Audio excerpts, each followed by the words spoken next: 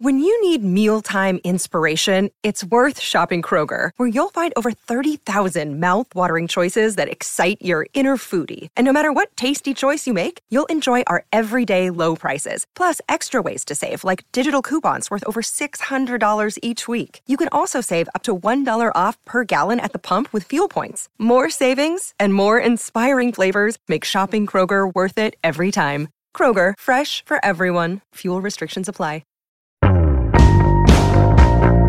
Hey, I'm Brian Hyatt, and this is Rolling Stone Music Now. I'm really excited to be bringing you an interview I did with Brandi Carlile, who is, of course, one of the greatest singer-songwriters out there right now. She has a new album out called In These Silent Days. It's really excellent. We talked about that new music, her whole career, and really her whole life up until now, which she also wrote about in her great memoir, which is called Broken Horses. Let's jump right into that interview. Your voice itself was what first caught my attention when I heard your first album, or maybe even just tracks from the first album 16 years ago or whatever it was. And I always thought your voice was amazing, as many people did, and yet it really has improved as well. You sing very differently now.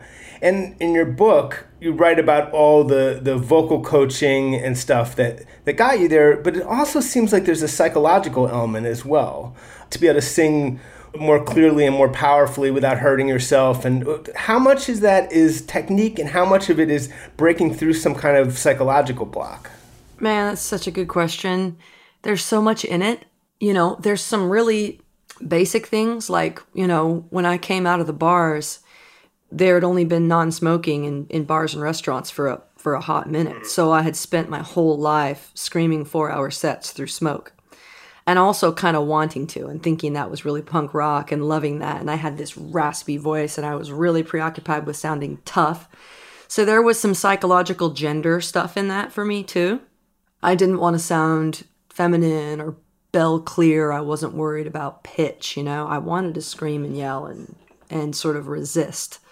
Resist a stereotypical femininity, is that what you mean when you say resist? Yeah, or what I thought was a stereotypical femininity, but watching a person's voice come out of adolescence and post-adolescence is psychological. Physical things are happening too, but they're happening on a parallel course at the exact same time. So I was shedding affectation and sort of restrictive gender binary concepts vocally at the same time that I was actually healing my voice from brutalizing it in bars and on the street for my entire life up until that point. And I did hit a peak moment in vocal drama where I developed some real damage. And then it made me question all kinds of things, like my relationship with alcohol and my relationship with drugs and being self-destructive on the road.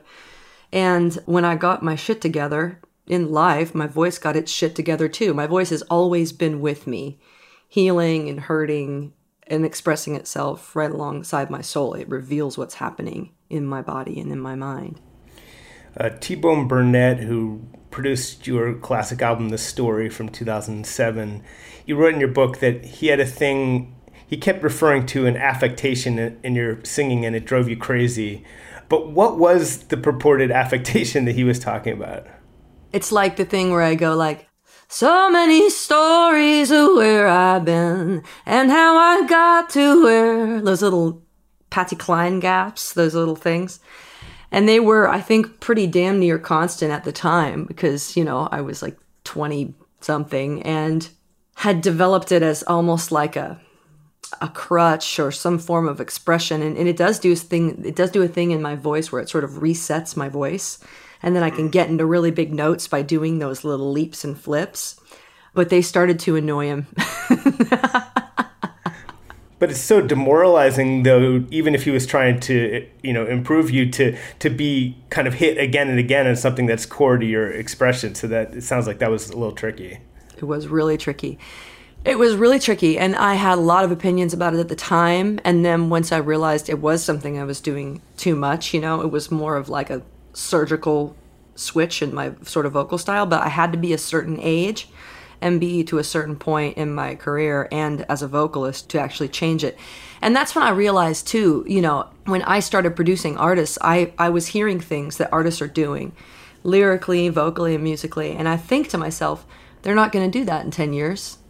But it's actually not on me to accelerate their growth away from affectation, because that is sort of the exit strategy from youth, is finding ways to sort of shed affectation on your own, stop mimicking your heroes, and start being yourself, but it cannot be accelerated. I believe it was your wife, Catherine, who got you into Joni Mitchell. And that's really interesting because this key artist for you now was sort of an adult adoption as far as an influence. And I think that's also really interesting because sometimes people freeze their influences a little earlier. But I think that changed a lot for you, embracing Blue, embracing Joni Mitchell and performing Blue and getting that everything about that album from the singing to the composition under your skin. So maybe you can explain how that kind of worked for you. I've gained a lot in life with, through latter-day love, getting married later than all my siblings and having children in my mid-30s, and my love for Joni Mitchell developing later in life than most influences develop in terms of like really visceral ones. I'm quite an obsessive fan person. I have been my whole life. But like there's nothing more visceral than a sort of adolescent obsession except for not me, because I immediately dove into the concept and majesty of Joni Mitchell, and then it totally changed me as a writer and as a person.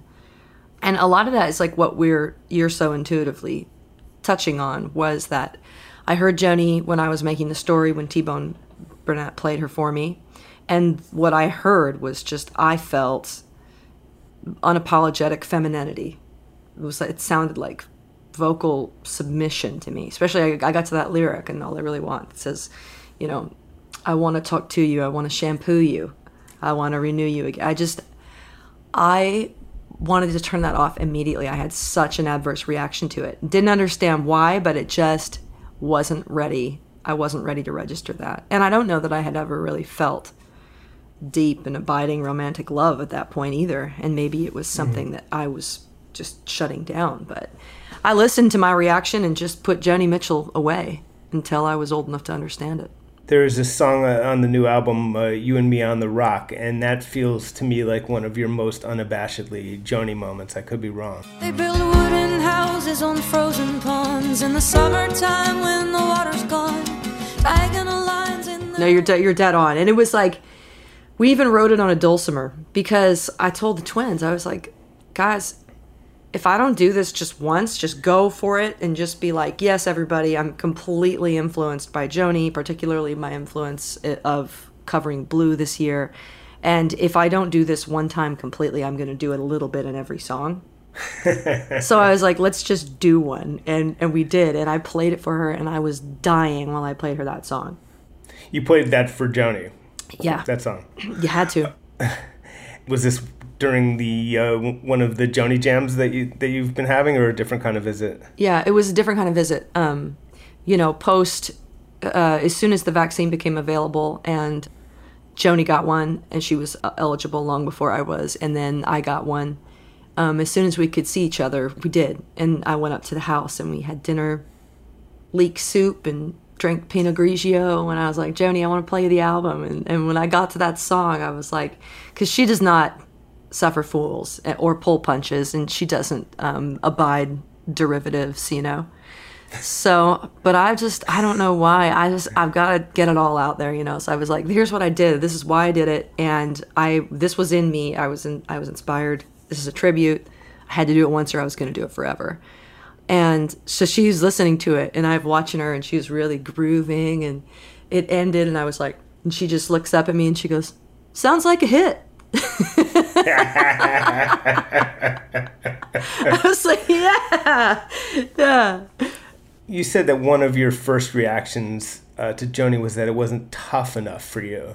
And part of it, is part of it sort of redefining what tough means?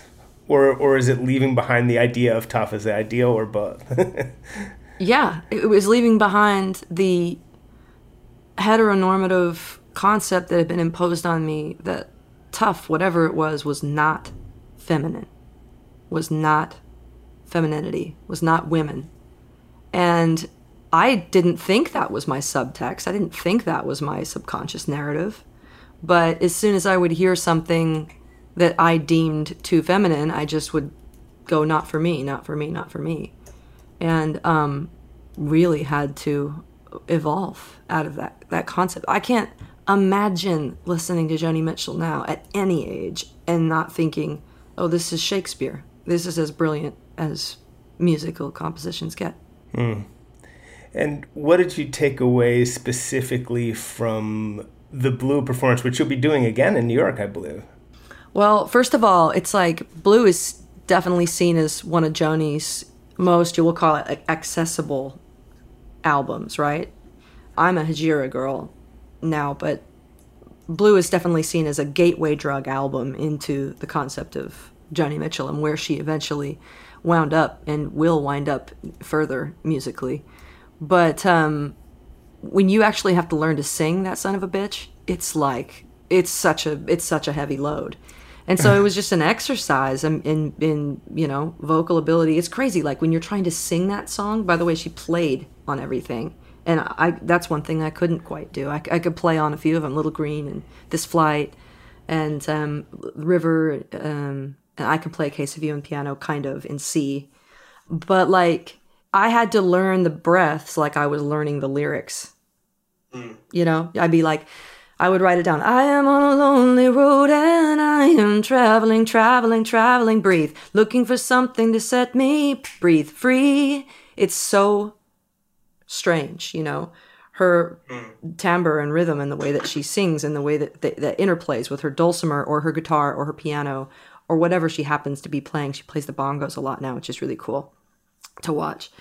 So it was just accelerated me out of the stratosphere as a singer and as a musician, and it made me so scared and nervous, and I just knew I needed to do that one more time.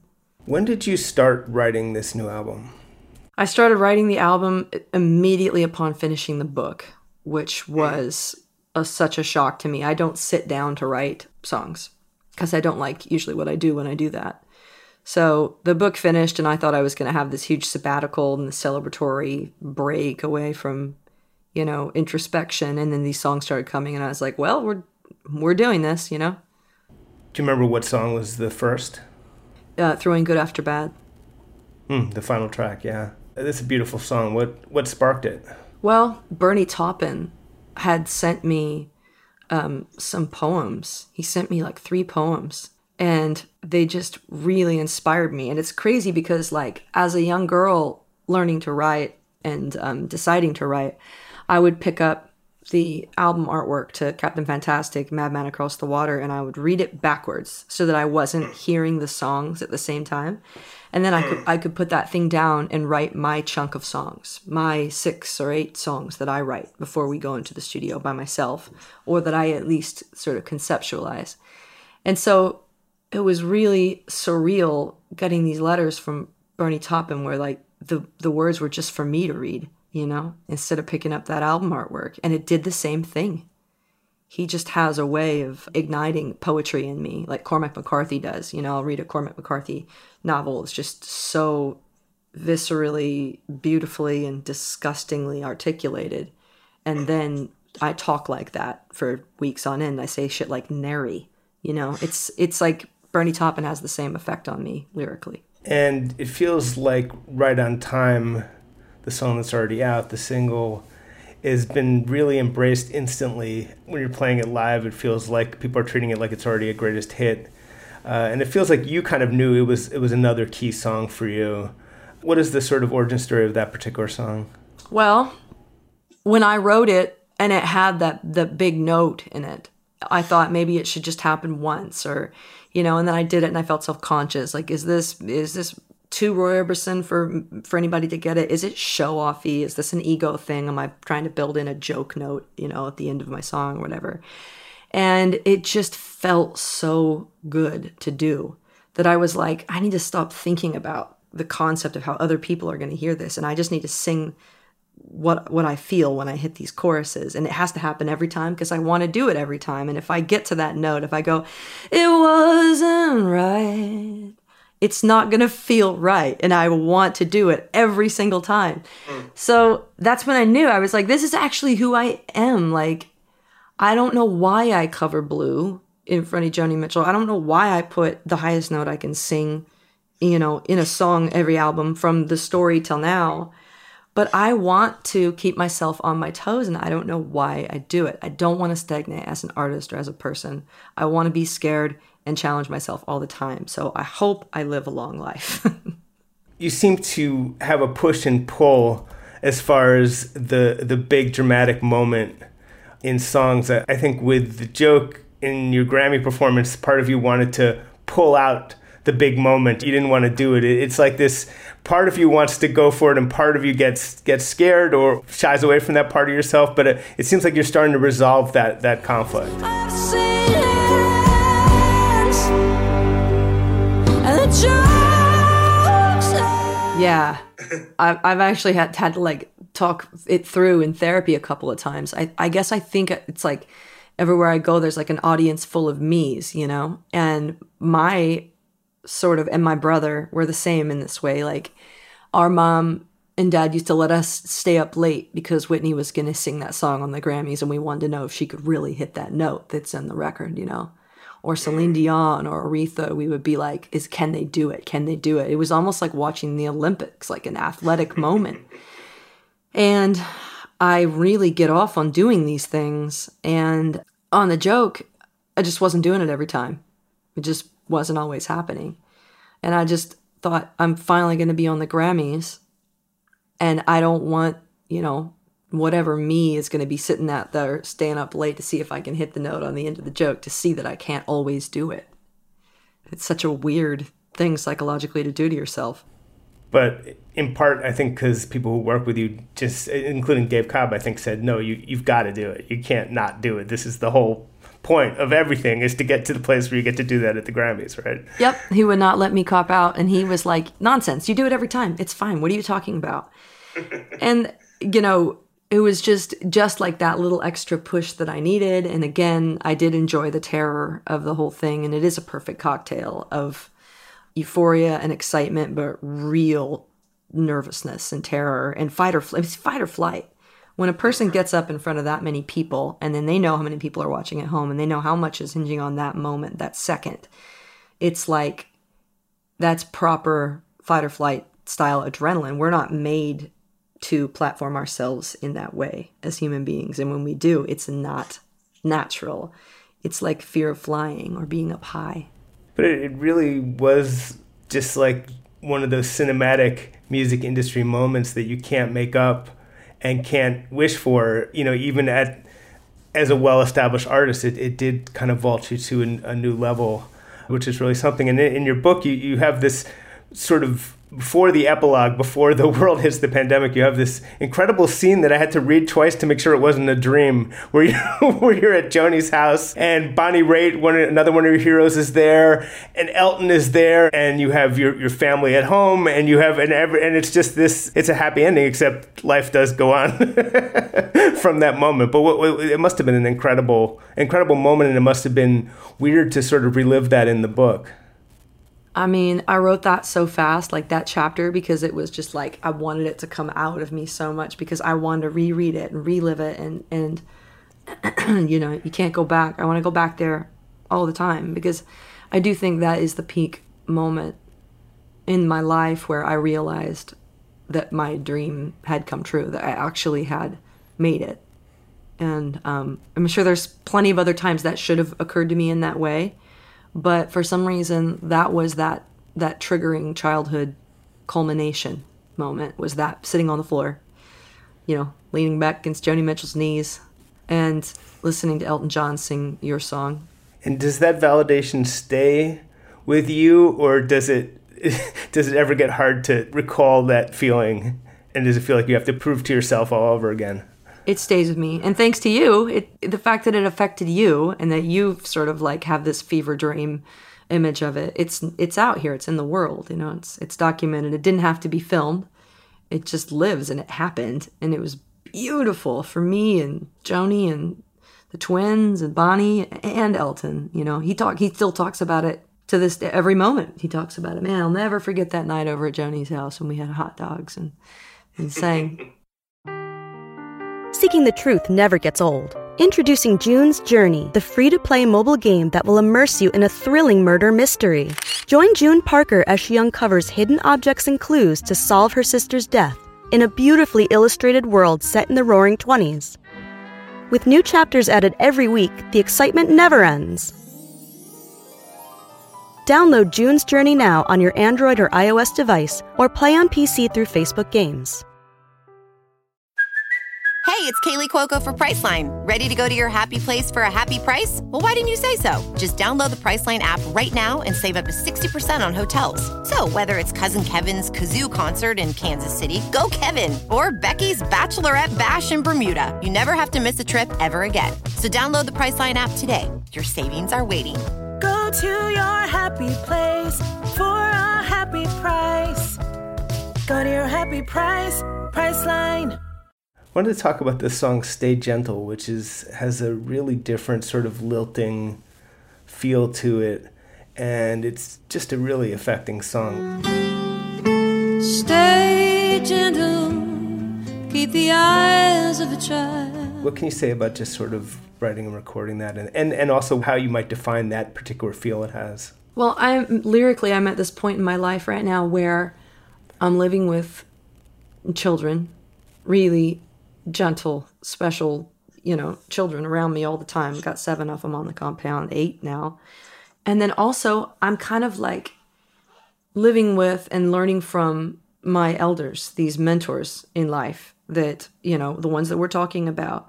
And there's a gentleness there too. And there's this span of time between childhood and sort of the sunset of our lives where we lose our tendency to be gentle, that's not our first instinct for some period of time. And I don't know if it's that we think that gentleness is akin to naivety or foolishness, but we're so willing to let it go, in favor of being evolved. And I wanted to write a song just about what I was seeing. I was seeing really gentle older pillars in my life, and I was seeing really gentle babies. And I was just wondering what happens to us in between all that. And I wanted to write like a Somewhere Over the Rainbow song just from a perspective of innocence, maybe urging us to try and stay gentle. Yeah, it's just lovely. You wrote a song on your last album, by the way, I Forgive You, called The Mother. That's just one of the most beautiful songs I've heard in years. Welcome to the end of being alone inside your mind. You're tethered to another. There's not that many songs about parenthood. I mean, there are, but there's not that many super great up in the pantheon ones, I would say, and that one really stays up there. First of all, is it hard to perform that without getting emotional? Because I find it hard to listen to it without getting emotional. It was for like a really long time, and then it got easy because I was able to kind of carve out the little neuro pathway and do the whole muscle memory thing. But to this day, if I catch eyes with somebody in the audience and they're crying, I will lose my shit. And it's strangely enough, especially if it's a man. I haven't unpacked that yet, but I will look out there and I'll see men with tears streaming down their faces when I sing that song, and I could get emotional talking about it. Like, I don't know what they're feeling. I don't know if it's that they're relating because parenthood is a thing, whether you're a mother or a father or something in between, or if they're thinking about their mother, and if something like that happens and I'm singing the song, it's like I am a paper thin margin away from falling apart. Yes. There's a couple other ones like that too. About. There's the song Mama Werewolf. Did I get the title right? Yeah, Mama Werewolf. Your mama is a werewolf with long sharp teeth. I'm up all night. Really interesting song, and it seems to touch elliptically maybe on some of the sort of inheritance of your dad's addiction issues, and not necessarily that, but just whatever the sort of fallout was for you, which is something you've written about. What's going on in that song? You say, if my good intentions go running wild, if I cause you pain, my own sweet child, won't you promise me you'll be the one, my silver bullet in the gun? What's going on there? Well, it's my kids' favorite song, by the way. They love that. They think that their mother is ridiculous. They think I'm heavy-handed, that I can't touch anything without crushing it. They won't hand me a bug because they think it'll die in my care. They don't think I talk. They think I scream. And I guess I am just a kind of an explosive presence to them. You know, other people would say that I'm measured, but I was thinking about what you picked up on, and that's a Twins song. That's a Tim song that came via him, and you know, of course, because we live together and we're looking out the same windows every day, I picked up on right away the message of that song and related to it immediately, and thought, yeah, I don't want to pass this shit on to my kids. I don't want to pass on my character flaws, being an adult child of an alcoholic, to my kid. Like, I want to better control my temper. I want to better control my tendency for codependence, you know? In fact, I'm even thinking to myself, like, I've got the Al-Anon language at the tip of my tongue all the time when I sing that chorus, and it says, promise me you'll be the one. And I'm thinking, like, well, that's codependent, and my children shouldn't have to be the people to lead me out of the darkness, you know? It's a really, I think, vulnerable concept to admit how much we as parents have to resist passing on generational oppressive traits. One of the things that I take away from your book is how sort of creative you've been in shaping your life and not holding on to... You had people early on, it was more talking about, you know, things like monogamy, but saying that, you know, there's no reason to hold on to heteronormative ideas. But it feels like you more applied it to just forming kind of family. You have your ex living on your compound and being sort of an aunt to your children. And your relationship with the twins is extremely unique in music. You make your own way with the way you relate to the world, which is probably a hard-fought freedom to realize that you can do that. Yeah, I think a lot of queer people do. I think they hit a certain age and they realize they have to surround themselves with people that understand them. Because even best intentions of your family don't translate to you being seen in the uniqueness of the way that you've been made and born to walk through the world. And so a lot of queer people find themselves in these culty situations, like the one, you know, that I'm in and that I'm so proud of, and that has given me such, like, an unspeakably beautiful life. I think that it comes from, and my dad actually pointed this out to me, that it comes from isolation and rejection, you know, whether perceived or actual, and you surround yourself with cheerleaders, people to support you, people that you try to surround yourself with unconditional love, you know? And then the baseline narrative is that you're queer. It starts there. You don't have to tell them 15 years later and hope that they'll, you know, that they'll catch you. They start that way, you know?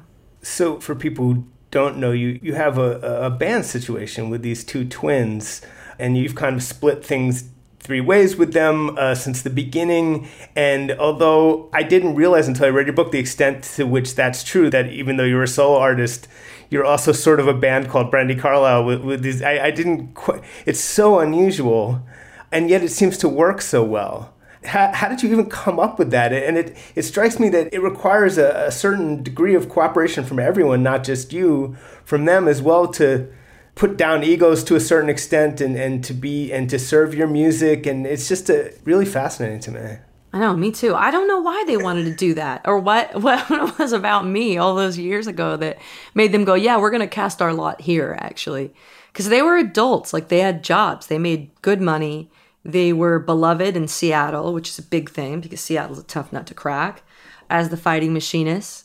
And they were and are just gorgeous and cool and just everything I felt like I was not. And even a callback from them, or, you know, getting the message from them on my pager at the time was like, it would send a chill down my spine, because it was like, oh my God, it's the twins. Like, they're giving me the time of day, you know?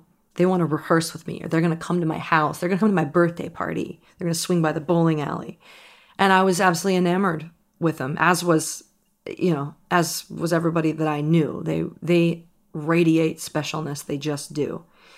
And I was like, just going to give it my absolute best shot to try to rope these guys into doing something with just me, because I knew with them that there was a path. I just knew there was a path into my dreams coming true. As soon as I saw them, I saw the potential for it, and I just wouldn't give up on them. It was like the first thing that happened when I met them was that, you know, they sort of snuck me into their show in the University District. It was just absolutely insane. They were both playing guitar. They were both the lead singers. They were singing in harmony. And they were great. And the band was great. And I remember thinking, like, I actually remember thinking at the time, these guys are so good. I wish I was the singer. And it's weird because, like, I don't know why I didn't see them as the singer. There was just something not there, but very much there about what they could do. And when we started a friendship, they were going to come and do this show with me. I don't know if you read about this in the book. Didn't they actually ghost on you the first time? They completely stood me up. It was devastating. It was like I was in the open mic night there, like the singer-songwriter night. I was getting a little bit of traction. You know, this place held maybe 150 people, 200 people, tiny stage in the U District called the Rain Dancer. But the open mic host was like, you should host, you know, an evening of music. And I bet the Rain Dancer will give it to you. And I wasn't even 21. And I was like, yeah, I want to do this. So I booked like a couple of kids from out in the country where I live and my old band that I used to be in, The Shed. And then the headliner was that the Fighting Machinists were going to come because Tim was like, yeah, sure, we'll be there. And, you know, what's the stage like and what's, you know, backline. And I was like, oh, yeah, well, we got you. It's going to be like the best show you've ever played. You know, I've got this dialed in. I made posters. I had a stapler. I covered every freaking telephone pole in Seattle, from Georgetown to South Park to the University District to the Capitol Hill with Fighting Machinists at the Rain Dancer posters. Of course, packed it, sold it out. And as the evening progressed, it just became clearer and clearer that they were not going to show. And they didn't show. And I just remember to myself, okay, just going to have to work a little harder next time. But I had their little EP with Pain was one of the songs. And The Story was a song on there. But it was like a little joke song. It was like this, just Phil singing and Tim playing electric guitar. And in the middle of it, Phil goes into like a coughing fit. He goes, I was made for you. And they put that on their EP. And it's like this little punk rock thing. And I loved the song so much. It really spoke to me. And so when they didn't show up, I got up on stage by myself and played it. And it didn't feel at the time like, when I think back, I think, how prophetic is that? And so when I finally convinced them to be in a band with me, when they committed, they never, to this day, have ever let me down. They don't have it in them. I realized that technically it was written by Phil, but I just can't get my mind. It feels so much like you wrote it that I can't get my mind around it. All of these lines across my face tell you the story. Yeah, I think it was like the first thing I ever asked them for, and I had to work up the courage to do it. You know, it was like one of their wives had called me and asked me to play at a park to save a park across the street from their dad or something like that. We were just kids, you know. We didn't have anything. And I came to this park to play with them, and I was like, you guys, I feel really like connected to this song. Like, I want to sing this song. Is that okay? And they were like, hell yeah. Yeah, bro, that's fine. And it's so crazy all these years later that The Story is such a career-defining song for me and the twins. But it makes perfect sense because we were born to be together and play together. Among the many things that you've done is The Highwomen. There's such great stuff on that album, and it's so fun to see you guys perform together. What would you say were some of the biggest things you learned from that collaboration, from that band? Oh, man. God, I learned so many things. I have country music, you know, in my soul, and actually doing country music was so triggering in some ways. You know, I realized how on the outside of myself I felt as a child growing up. You're hearing these lyrics and you're seeing this paradigm play out in these songs and in this culture, this rural country music culture, and you're knowing that it'll never be a safe place for you as a person, but you're still loving the music and you're still speaking with a Southern accent and you're still wearing the fucking Western shirt. And it's like, when I went to do The Highwomen, it all came back. And I was like, well, I'm about to be exiled and rejected and made fun of and excluded. And it was really interesting watching the hair stand up on the back of my neck every time I did a Highwoman appearance or show, only to be met with the opposite.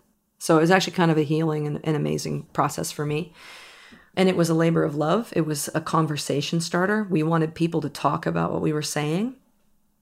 And we knew it was going to never be something that we could do with our whole lives and our whole hearts, but that when we came together, it was a labor of love. And something clicks. When the four of us get together, the way that we sing and the way that we play, we were meant to find each other and create that project. Has there been any talk of doing anything more? Well, we have just a couple of things coming up that we're talking about, doing. And every time somebody gives us an opportunity to do something, we're so excited about it, We can't always make it work because it's insane. It's like herding cats, Supergroups are a crazy idea. But we always want to. We're always there for each other. We're always wishing each other the best and hoping that we can get together at some point. Do you think, is it all going to be kind of just occasional live performances, or is there a chance of recording a little more together? It's a big philosophical discussion right now amongst the four of us, There's a fine line between wanting to be a leader in a movement and platforming oneself when maybe we could facilitate for someone else. So we're trying to find ways of empowering other women in the genre, which still desperately needs it, is trying.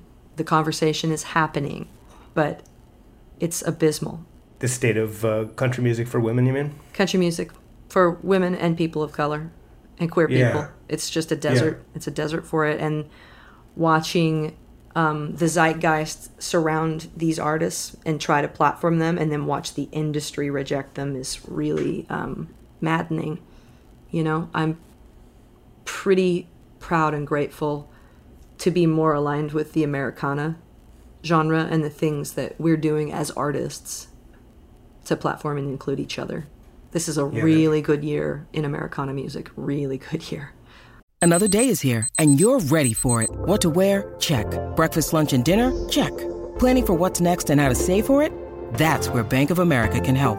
For your financial to-dos, Bank of America has experts ready to help get you closer to your goals. Get started at one of our local financial centers or 24/7 in our mobile banking app. Find a location near you at bankofamerica.com/talktous. What would you like the power to do?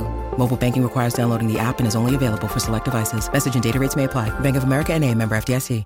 What's up, everyone? It's Reality Steve, your number one source for all things Bachelor Nation and reality TV.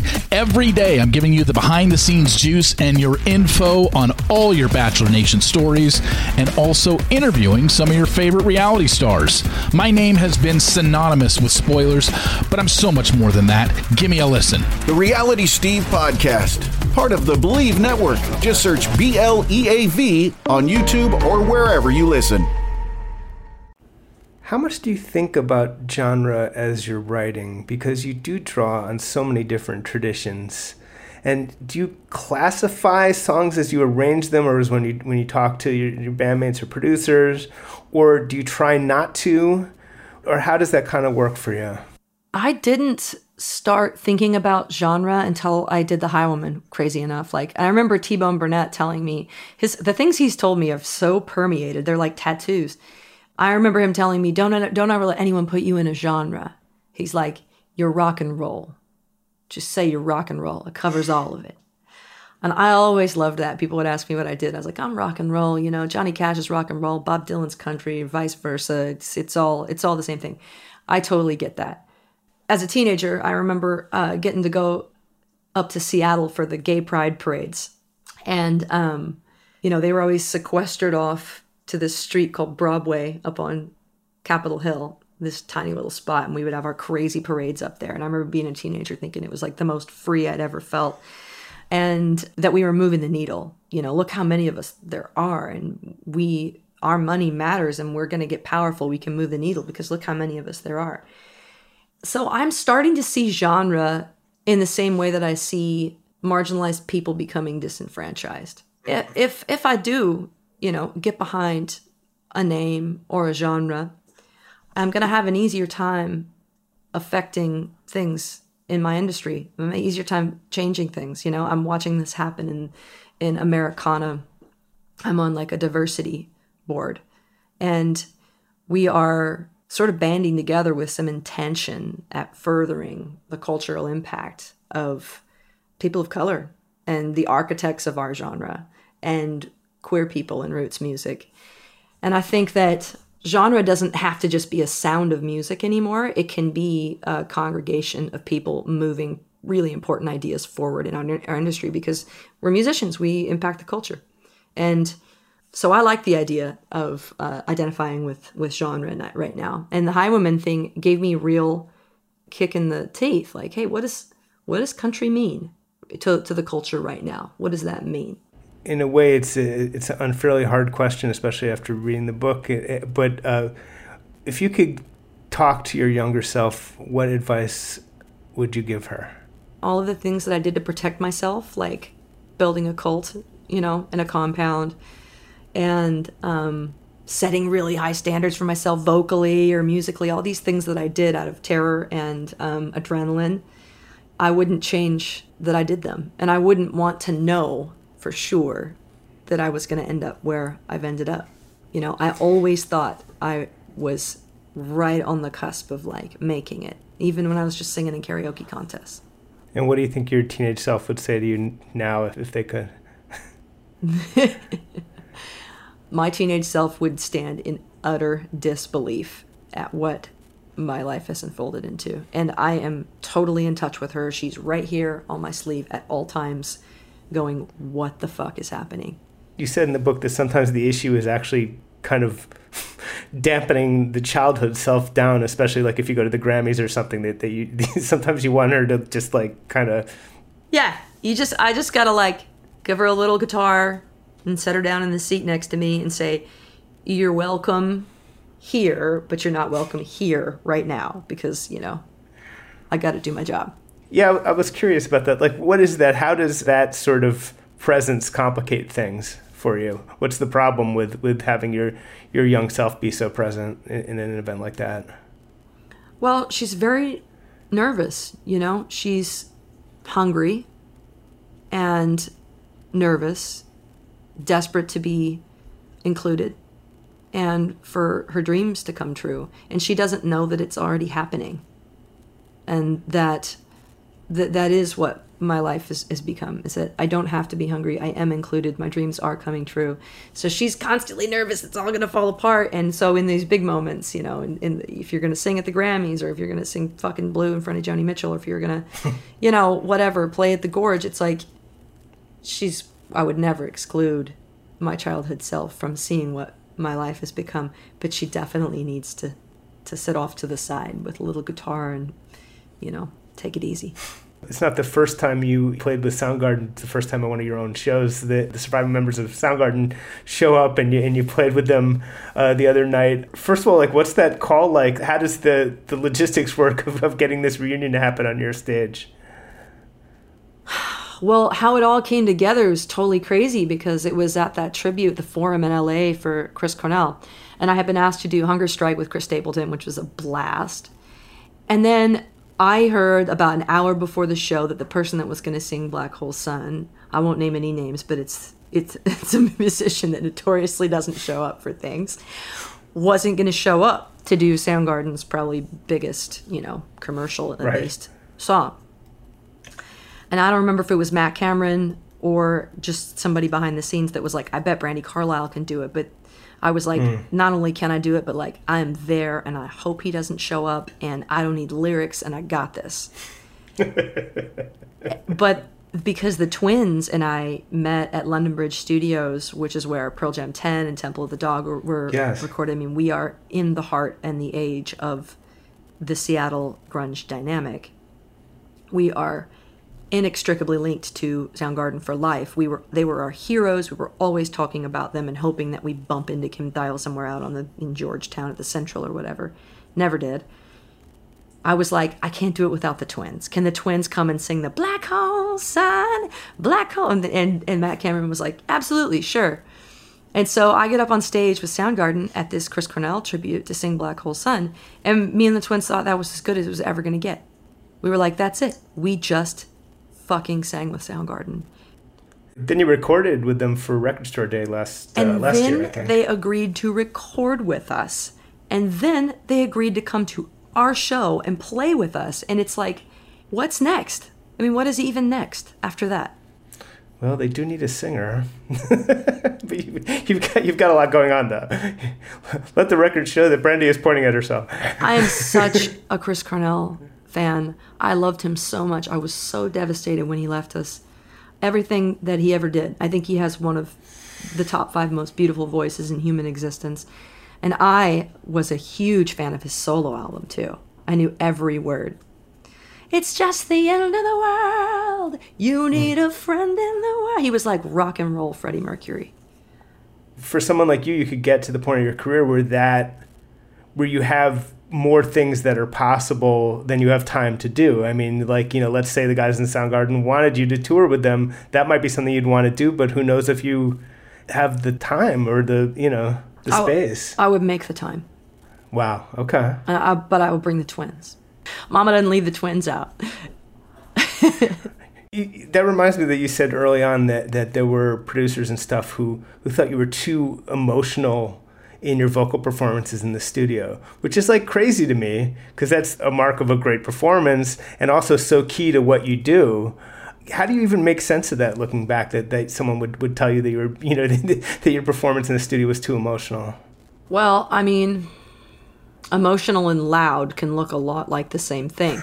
And when somebody's trying to use vintage ribbon mics on your voice and the diaphragm can't handle the volume and, ridiculousness that you're putting into it, it's a really hard sell on an engineer or producer that they're going to have to switch to an SM7, that they're going to have to use, one of these boring things. But that is what I have to sing into. And Chris Cornell had to sing into him too. And it's for the same reason. It's like, if I'm going to get emotional, I'm going to get loud. And some guys can't handle that. Some mics can't handle it. Yeah, I believe there are stories of Chris Cornell specifically destroying expensive microphones with his voice. So there you go. Yeah, I'm just as loud. In fact, we have really similar range, volume, and vocal style. It does feel like there might be an embedded sexism, or not even too embedded sexism there, where if the guy does that, like, oh, that's so badass, you're like Robert Plant, oh, please, let's go get the less delicate mic, whereas you would get sort of scolded for it. If the woman does it, it's like the guy's like reptilian brain goes, Mama's mad at me or something. It's so fucked up. But I'm telling you, I've been dealing with it my whole career. It absolutely exists. And it doesn't occur to me until the fallout is happening that my volume and aggressive tendencies have upset, one of the men in the room, whether they know why or not. Hopefully you pretty quickly got to the place where you stopped caring about whether you've upset one of the men in the room. Yeah, I did get to a place consciously where I stopped caring, but I think women do, sadly, develop workarounds. It's like the things our subconscious does are not always what we would want them to do, I'm sure that there are times if I'm around that kind of sensitivity, I may not even have the ability to go the distance vocally because I know that it won't be easily digestible for whatever reason. But that happens less and less and less. Turning 40 is the best for that. Who do you look to for just the long arc of the career as far as people who evolved? I mean, I guess Joni and Elton. Anyone else who you look for is just people who just keep going and going and evolve and improve? Dolly. God, Dolly. But she's a whole other ball of wax. I mean, she's just a totally different kind of public person, but just musically, spiritually, as a leader, her politics. She's a really good person and a major bridge builder between people. So I love the way that she walks through the world. I don't know where we'd be without Dolly, actually. And then also, like, on a level of how I'd like to be seen or felt or understood in 20, 30 years, I'm a really big fan of Bonnie Raitt. I think Bonnie Raitt is just the picture of dignity and independence and artistic integrity. And there's just nothing she does that I don't sort of worship. And John Prine, the way that John Prine never stopped becoming a better songwriter. That was really astounding. You know, you do sometimes see a stagnation or a degeneration in creativity, I think, sometimes in all of our lives. And we hit strides, and whether they last for a long time or whether there's just the sun just sets on certain things creatively or whatever. But I mean, The Tree of Forgiveness was probably the best record that John Prine ever put out. And he just always put that shit first. He just always put his songwriting first. And he never stopped looking to younger people for inspiration spiritually too, which was really cool to see that. The way that he gave so many folks a leg up and included us and took us on tour and let us sing with him and told us his jokes. And now he's alive in all of us all the time. Do you ever think about a big pop hit, or does it seem like another universe? It seems like another universe, and, you know, I've always been, like, anti-hit, like, my whole career. Like, I don't want to hit. I don't want to hit. Hit's the kiss of death. You don't want to hit. You want people to love your albums. You want people to sing all your songs. You don't want the hit. You don't want that to see that line of people leaving your concert after you play the song, you know. And so I've always just rejected the concept of a hit since. Have you gone so far as to throw out songs that sound like the hit? Because there's people who do that. Not consciously, but maybe subconsciously. There was one time when Columbia wanted me to make a single, and this is probably why they dropped me. I was so against it. I was going to make their life a living hell if they put the single out that they wanted to put out. And they respected me and put out a different single, and of course it didn't do shit. And I regret that sometimes. Which was the song? It was the song That Year from my album Give Up the Ghost. I must have been sleeping, must have been drinking, I haven't been. They wanted that to be a single. I felt like it was exploitive. I didn't want that to be a song that I woke up every morning and sang on AAA radio. And I didn't want it to be a hit. You know, it was about suicide of my friend. And I was conscientious of the fact that The Fray had just had a massive hit song with suicide being the subject matter. And I was so afraid that as a concept that would happen to that song. And so I fought really hard to suppress spotlighting that song. Well, it seems reasonable. Maybe it is reasonable. Maybe I don't regret it. But it's I don't think it's ever a good idea to not follow genuine passion. And I feel like the people that loved that song just genuinely loved it.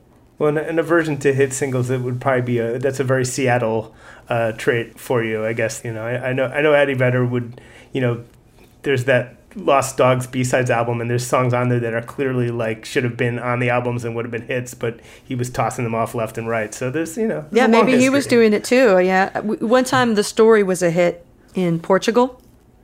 Like, it was a hit, and I remember going to Portugal because this song was like a hit. It was like platinum, and it was in a beer commercial, and people in Portugal just fucking loved this song. And I got to go to this festival where I was the headliner of this festival, and I'd never seen anything like it. And we got out on the stage, and I didn't even know what I was looking at. It looked like a city. It didn't look like an audience. And when we got to that ding, ding, ding, ding, ding, ding, ding, ding, and I went to go, all of these, the audience shouted it at me so loud. Wow. That I was almost brought to my knees by it. I was like, this is a hit. This is what it feels like to have a hit. And it wasn't 6 months later, I couldn't play a bar in Portugal. So your point, they're proving your point, I guess. Right. Yeah, exactly. Interesting. And that is today's episode. Thanks so much to Brandi Carlile for joining us. Rolling Stone Music Now will be back next week here on SiriusXM's Volume. And in the meantime, we are, of course, a podcast. Download us as a podcast wherever you get your podcasts. Maybe leave us a nice review on Apple Podcasts, which is always appreciated. But as always, thanks for listening, and we will see you next week.